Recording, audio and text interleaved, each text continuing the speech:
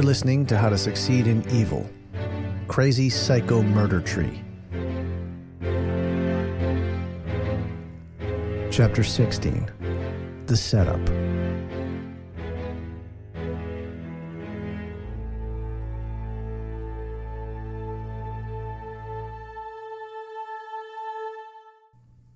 Topper waited for 15 minutes and hadn't seen Mr. Dr. Cuttlefish come out when the door on the far wall opened and Edwin Windsor entered the lobby. As the tall man came in, he was forced to duck to avoid banging his head on the normal-sized doorframe. He straightened himself to his full height and said, "Talmadge, so good to see you again. Won't you come in?" Topper said, "It's Topper." Edwin smiled. "Ah, very good." Then he turned, ducked again, and led the way back to his office. As Topper struggled to keep up with the taller man's stride, Edwin said, "Please forgive our current accommodations. They are temporary and, as you can see, less than ideal." "Where'd the squid go?" He faded away out the back. I suggested he could use more brand exposure, but he was uncomfortable with the idea.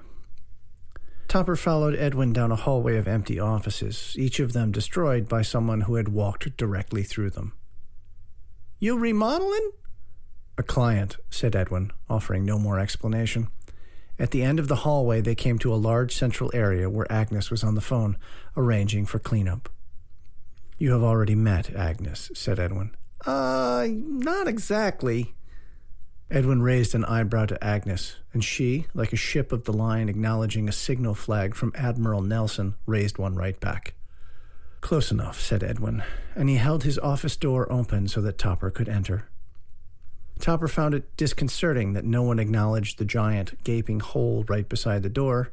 When Topper had gone in, Edwin bowed his head again and followed, closing the door. It was a corner office with windows on two sides. Edwin seated himself at his desk and gestured for Topper to sit.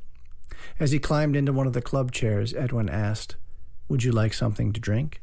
"No," said Topper. "I'm fine." "Are you certain?" asked Edwin. "Perhaps some tea."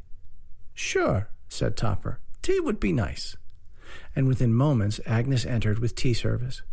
Edwin took no tea, and the older woman poured the tea into a fine china cup and saucer and presented it to Topper. "You're not gonna say anything mean to me?" "Certainly not. It would be impolite," she said, taking offense.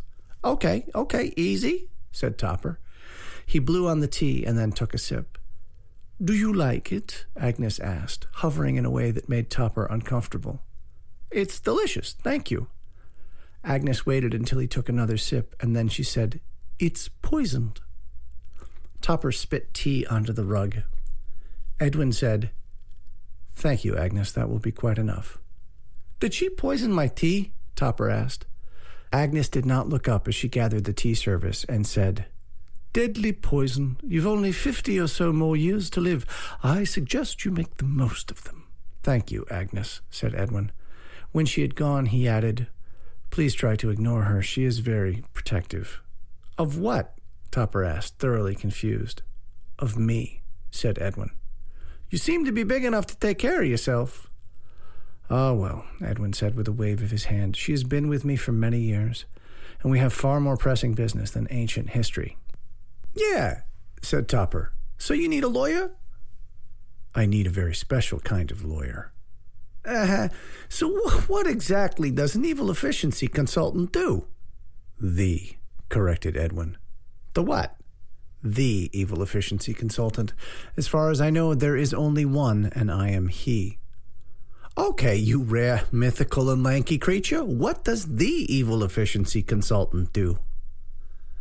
For persons with superpowered abilities who are brave or creative enough not to be bound by the moral strictures of the common herd, I provide advice, counsel, and professional services. Strategy, positioning, branding, contract negotiations, booking arrangements are all within my purview. When my clients take my advice to heart, they become more successful. When they do not... He trailed off, staring out the window thoughtfully. "So, when they don't?" prompted Topper. "Unfortunate things happen."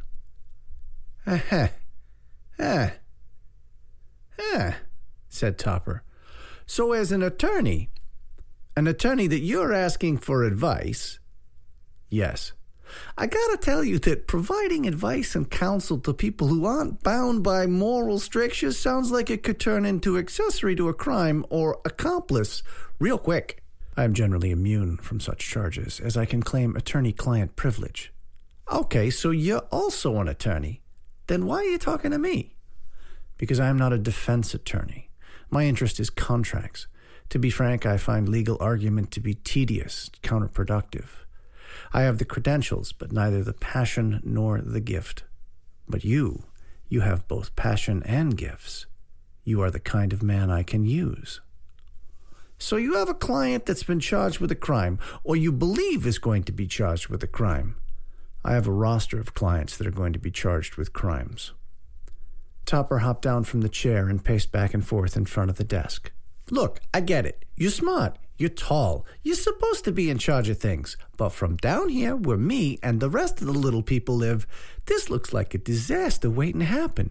You can't advise people to commit crimes and expect to get away with it. I mean, if they don't get you for accessory, they can come after you for some kind of kingpin thing, right? Argue that you were the shot caller, big baller, U-hauler, whatever it is the kids are calling it these days. They'll make the case that people listen to you, and therefore you are the dark heart and creamy center of a criminal conspiracy. Edwin sighed. Sadly, I fear you overestimate my efficacy. My clients pay me for my advice, one way or another, but so rarely do they listen, truly listen, and take my advice to heart. It only takes once. I mean, you get that, right?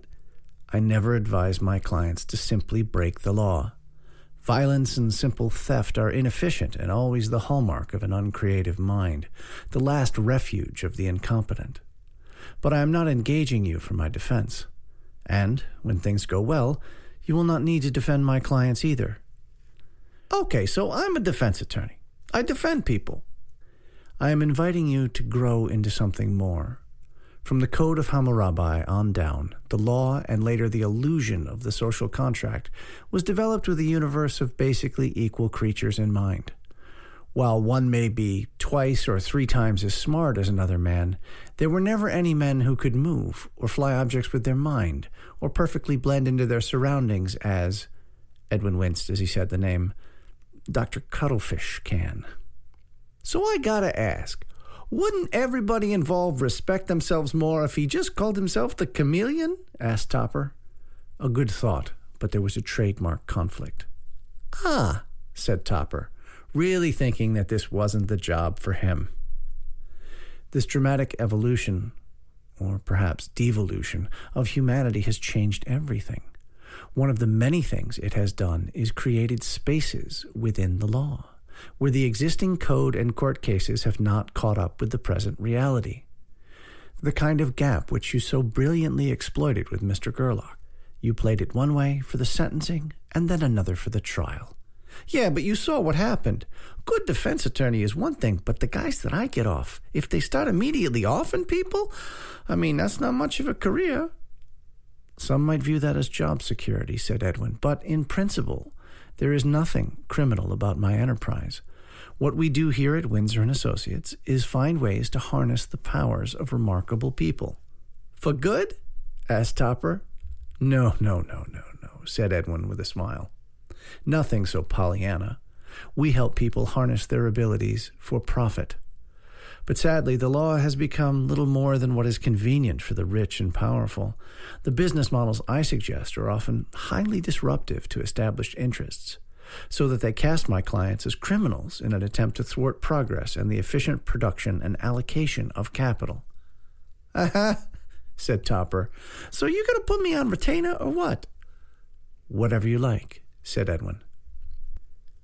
For a guy who says he likes contracts, that's awful loose. I have a special client for you to help me with, one that you are uniquely qualified to negotiate with. What's the play? I want you to find this client and get him, yes, I suppose him would be the pronoun, to sign a professional services contract. And what if he doesn't want to play ball? This client is hardly in a position to refuse my offer. Wait, what's going on here? And what do I get? I have an especially lucrative business model already designed for this client.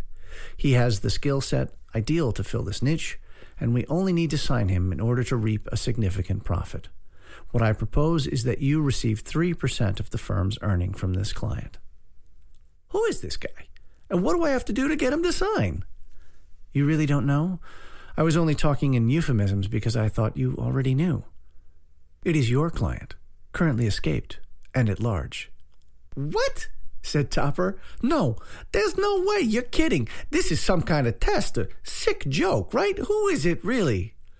I believe his current alias is the Bogus. There's no friggin' way.